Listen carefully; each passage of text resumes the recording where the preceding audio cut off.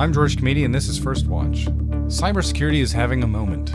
It's becoming a national security priority, thanks in no small part to the tidal wave of cyber attacks on companies large and small, and on critical infrastructure. And yet, a recent study found that despite being listed as a top business priority for several years running, cybersecurity continues to suffer from underinvestment. Why? Well, I wondered the same thing, so I got in touch with one of the study's authors, Professor Chris Maurer of the University of Virginia's McIntire School of Commerce, to find out more. Professor Chris Maurer, thank you for joining us. Thanks, George. It's excellent to be here.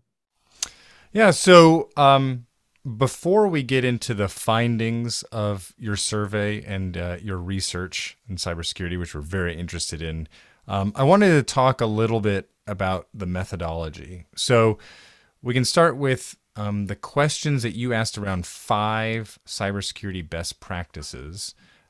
Could you first tell us about what those best practices are, and then a little bit about how you conducted the study? Sure. So I'll actually start by talking how we conducted the study, because this fits into a broader picture of a much larger study that is done with CIOs and IT leaders across the nation. We're affiliated with the organization SIIM, which stands for the Society for Information Management. And every year we send a very comprehensive survey to roughly 3,000 or so IT professionals, usually getting a response rate of about 25% or so. And the cybersecurity questions I'd like to discuss today are just a small snippet of the bigger picture of this entire study. So more specifically to cybersecurity, which we started to ask respondents more pointed questions about 5 or 6 years ago. And we are focused on understanding 5 key best practices that organizations employ within their cybersecurity operations and their overall organization business practices. So the first one is whether the organization has a formal chief information security officer or an equivalent position. And we used to ask that question simply as a binary, do you have this position or not? And in the last 2 years, we actually started teasing that out in more detail by asking whether there's a formal position, and then a second option of whether there's an IT person who has responsibility of cybersecurity, but also other responsibilities, and then know that we do not have anyone with cybersecurity responsibilities. Right. We also ask organizations if they require cybersecurity training and awareness for all of their employees. We give them a prompt of 4 key business processes and ask whether cybersecurity is integrated as part of those business processes. And those processes are software development, change management, IT procurement, and overall business strategy. The 4th area that we ask them about is whether they use cybersecurity metrics as part of their key performance indicators across the organization. Okay. And the final one is whether they have cyber insurance coverage. Okay. Yeah, and I think what stood out to me when I was reading about the study is that this data, and you said this is a recurring survey, is not a snapshot in time, right? You have the data being tracked over several years, and more to the point, even responses from the same organization over several years, right? So what is something that stands out to you when you look at those trends? So we have tracked these 5 key areas for at least 5 years now, and there is definitely forward momentum. So we have seen an increase in each of these areas over the course of the 5 years. But the most surprising thing is the lack of significant progress over that time period. So while we have seen incremental increases in 1 or 2 of these areas across the board, there has been not a great deal of improvement or adoption of these areas over time. So, for example, when it comes to cybersecurity leadership and having a CISO in place, Right now, we see just over about 50% of our respondents have a dedicated position that their sole responsibility is security. That compares to about 45% three or 4 years ago. So there has not been a big shift in more companies hiring these dedicated positions. In some other areas, we have seen some more noticeable changes in the area such as cyber insurance. We've seen about from less than 50% or fewer than 50% of respondents having cyber insurance coverage approximately 5 years ago to around 80% today. So some of these areas we've seen greater improvement over time, and some have seen very little improvement over the last few years.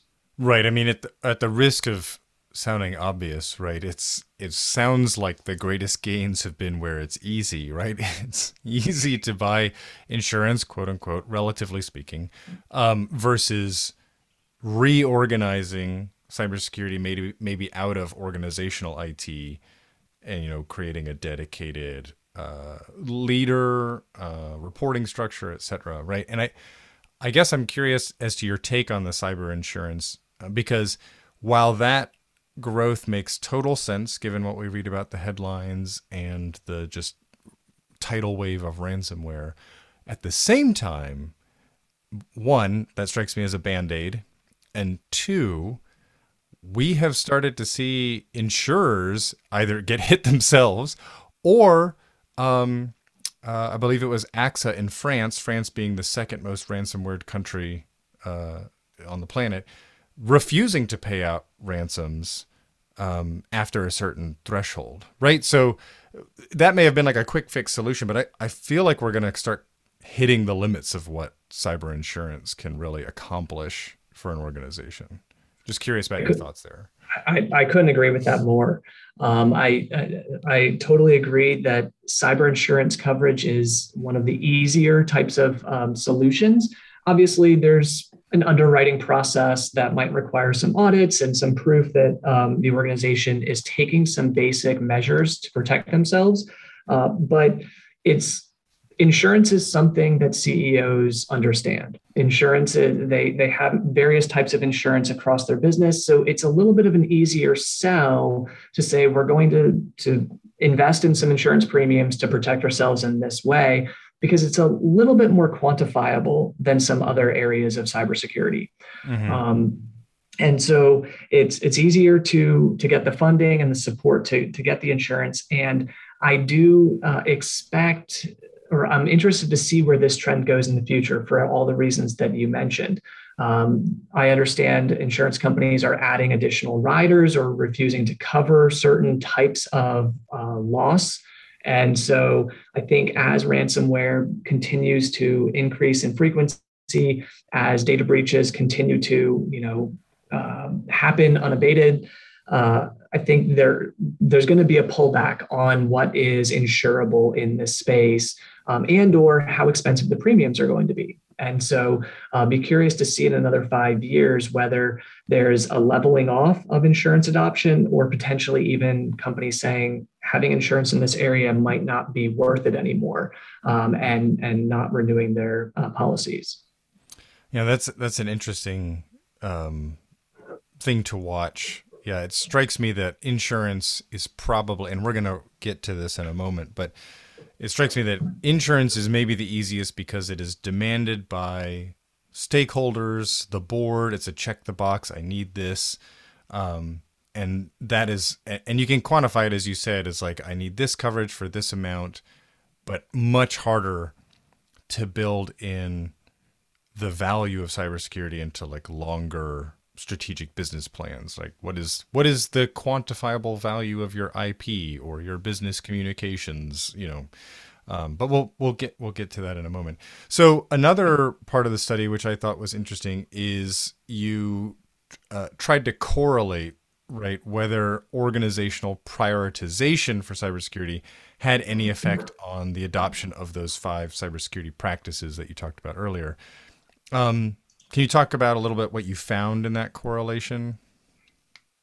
Yes. So one of the hallmarks of the broader IT trend study is the classification of IT issues that are important to an organization. And so we provide respondents with a list of 40 or so topic areas and ask them to respond which are the most important to the organization and which of those keep you personally up at night. They're very worrisome to you. And the reason that we started to dig deeper into cybersecurity is that, unsurprisingly, cybersecurity has been the number one or two issue over the last 7 or 8 years. Mm-hmm. So with that data, we started to look to see whether there were any differences between the companies that said cybersecurity is a top organizational priority and those that are not. And we did find some differences there where not across the board, not in every situation, but companies that were placing a prioritization or selecting cybersecurity as one of their top priorities tended to have more of those cybersecurity measures than those that did not. And there were obviously, exceptions to that rule, but across the board, that was a general trend. But then we got thinking along the lines of, well, implementing these cybersecurity practices can take time, and it's not something that you can just snap your fingers and do it overnight.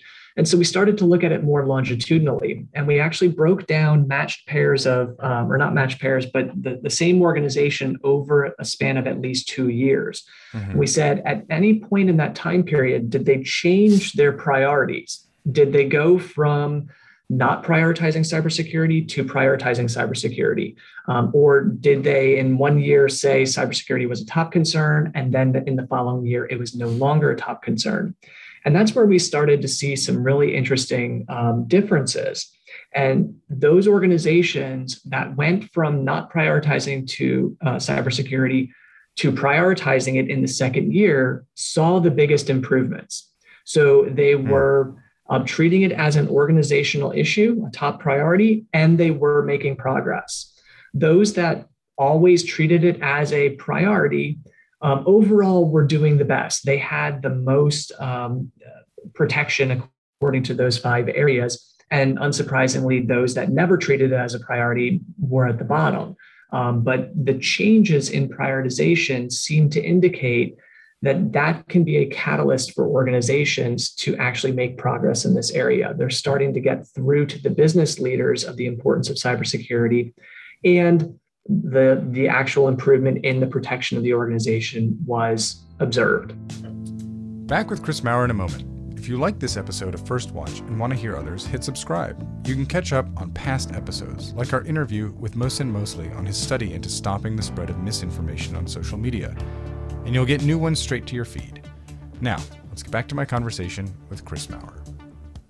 So I want to dig in there a little bit, and I caution that we may be venturing into the hypothetical here. So I think one of the biggest challenges that's probably articulated in the data is also a known problem in business, which is that cybersecurity doesn't have as clear a black and white ROI.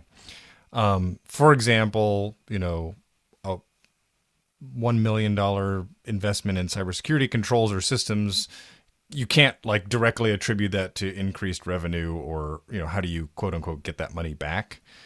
So I'm curious, because you work in the McIntire School of Commerce, which is a business school, what are your thoughts on that ROI? And I also want to even open the door to a challenge here. Is ROI the right way to think about cybersecurity?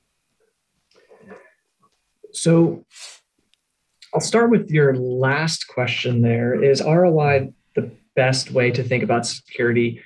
In my opinion, no, it's not. But at the end of the day, to get action on the business side of things, you often have to frame things in that manner. Mm-hmm. So in my opinion, a risk-based approach to cybersecurity is a more appropriate way of determining where to allocate investments and what to prioritize across your cybersecurity program. But many risk-based approaches don't directly translate into dollars. And when dealing with CFOs and CEOs, a lot of times we have to justify what this investment will get. get us. And so I think that's where the ROI typically comes into play. From my perspective, being situated in a business school, we don't have a major in cybersecurity. So we're not attempting to educate tomorrow's cybersecurity engineers. For the most part, we're educating tomorrow's business leaders, or hopeful business leaders. And so my role that I see when I work with my students and teach them about cybersecurity is to be tackling the problem from the business perspective, so that when a CISO comes into the boardroom and asks for an investment, that the other side understands where they're coming from and understands that it's not as simple as a true ROI figure, that it's based on many different things centered around risk and brand image and reputation and goodwill. And there's a lot of other factors that come into play beyond earning more revenue because we invest in cybersecurity. So our educational philosophy is really to get more people on the business side to understand what is going on, what are the risks involved in cybersecurity. And I obviously work with a lot of undergraduate students, some graduate students that may have some work experience. It's often eye-opening to them to see the potential impacts of cybersecurity. And that's my hope in working with our McIntyre students, to really get them to appreciate this, to look beyond just the dollars and cents and the costs associated with cybersecurity prevention, to also factor in the risk associated with failing to act. Yeah, let me throw out one hypothetical and one real. So in your example, I have some familiarity with the McIntyre School. You have students working on projects in cohorts. I've talked with a lot of undergraduates there. A lot of them are interested in kind of the app economy, or, developing the, and I want to say to them that, like, if you're not making brake rotors, you're not manufacturing a physical object, your entire business is software. So what is the value of that IP, right? And we can extend that even further, because arguably even car manufacturing is being hurt by a semiconductor shortage, right? So it's all software, Yes. And so now a real world example is, this past summer, when attackers breached EA Games and they exfiltrated 780 gigabytes worth of source code and IP to some of their top properties, FIFA 21, but even the Frostbite engine, which is used in multiple games. And then they put it up for $28 million ransom, right? Pay us $28 million or we leak it. So on one level, you could say, okay, I guess that IP is more or less worth in the market $28 million. But truly, like, the long life value of that IP has to be in the billions. I mean, EA is a $5.5 billion company, right? So I just want to, I think, situate our thinking around risk and ascribing value to the intellectual property that's running through all of your systems. Whether it's a Jira ticket here, an email there, it's all connected to data that's worth a tremendous amount of money. So I'm just trying to get back on that ROI document. And I think I've lost the thread of my question, but interested to get your reflection there.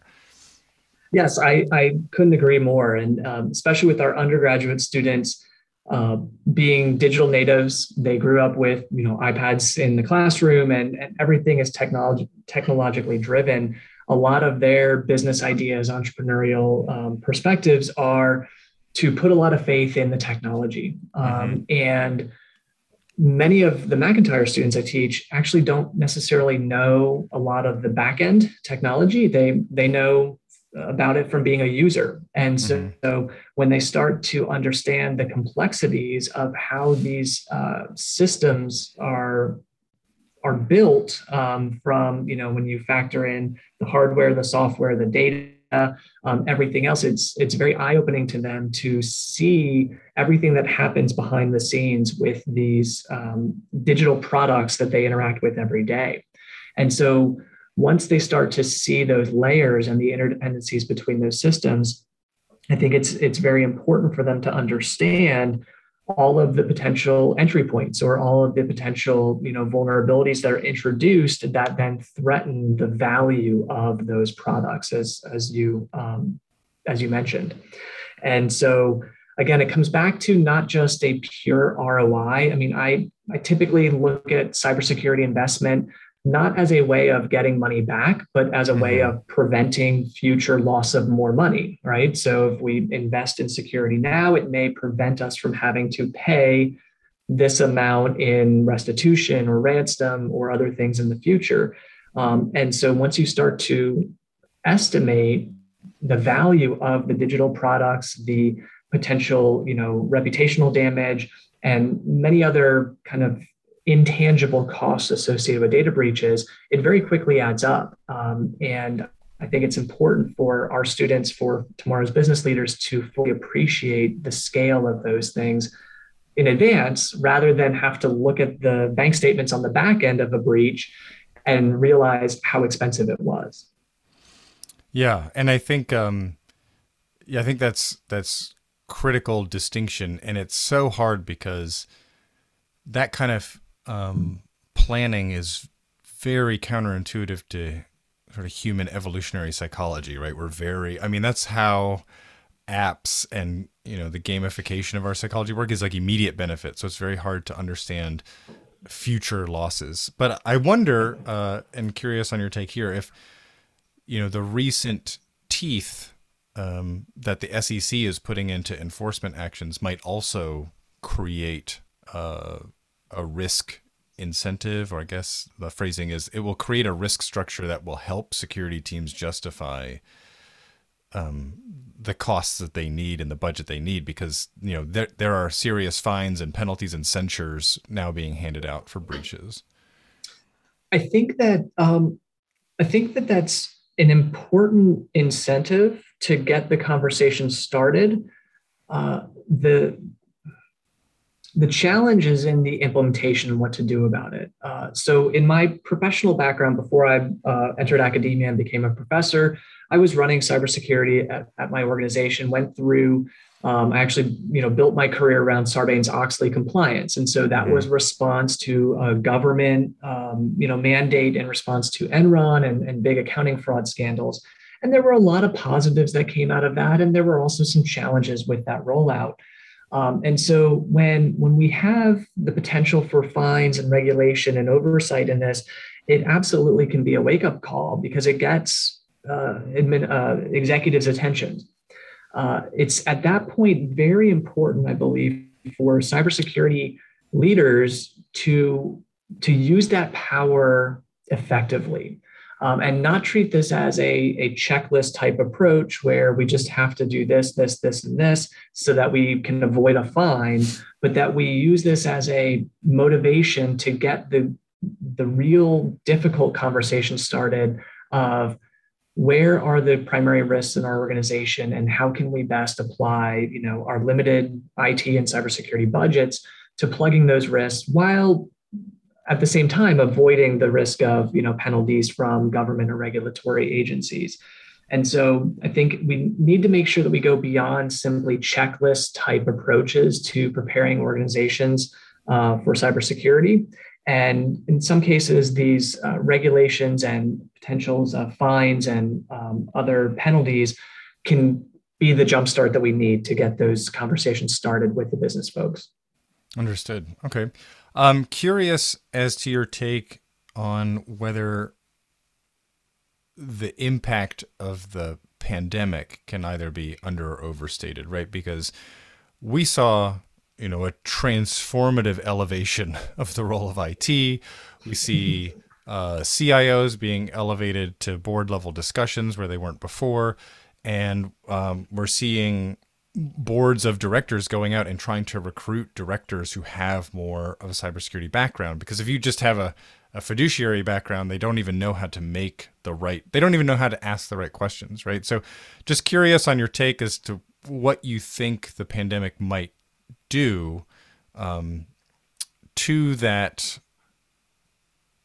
elevation of IT into business processes, right? So like Goldman Sachs, for example, that business does not run in a work from home model without IT and therefore without ... cybersecurity, right? So just curious as to what you might be seeing there in trends. So we've actually got some pretty interesting data that has not been fully analyzed yet, specific to this topic. And so I don't want to read too much into some of the data that we have collected, but as part of our broader survey, we actually ask how CIOs spend their time and how frequently they interact with CEOs, board members, et cetera. And to your last point, we did see an uptick over the last 2 years that the CIOs were interacting with board members, with CEOs more frequently last year than they had in previous years. And so there's some of that anecdotal evidence that IT has absolutely been elevated in its prominence across the organization.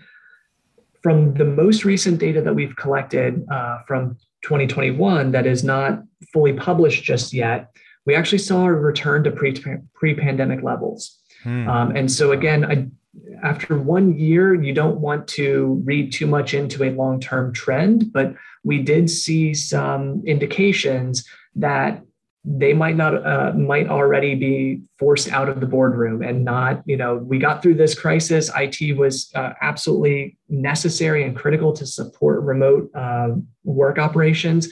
And now it's been more routinized. So this could be a sampling bias. Each year, different organizations will respond.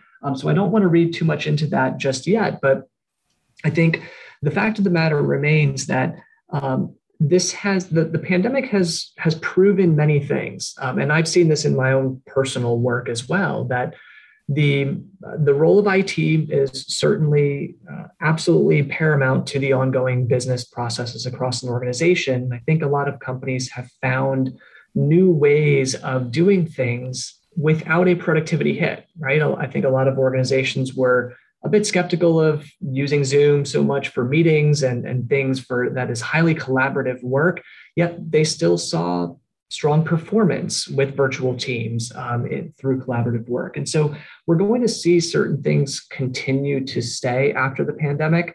But I think there's also going to be some areas that are returning to normal. And so I am hopeful that when it comes to cybersecurity in particular, that organizations don't simply look back on their time with COVID and said, we did it. We survived. We were not run out of business. We did not suffer a major breach because of remote work. So we must be doing all the right things.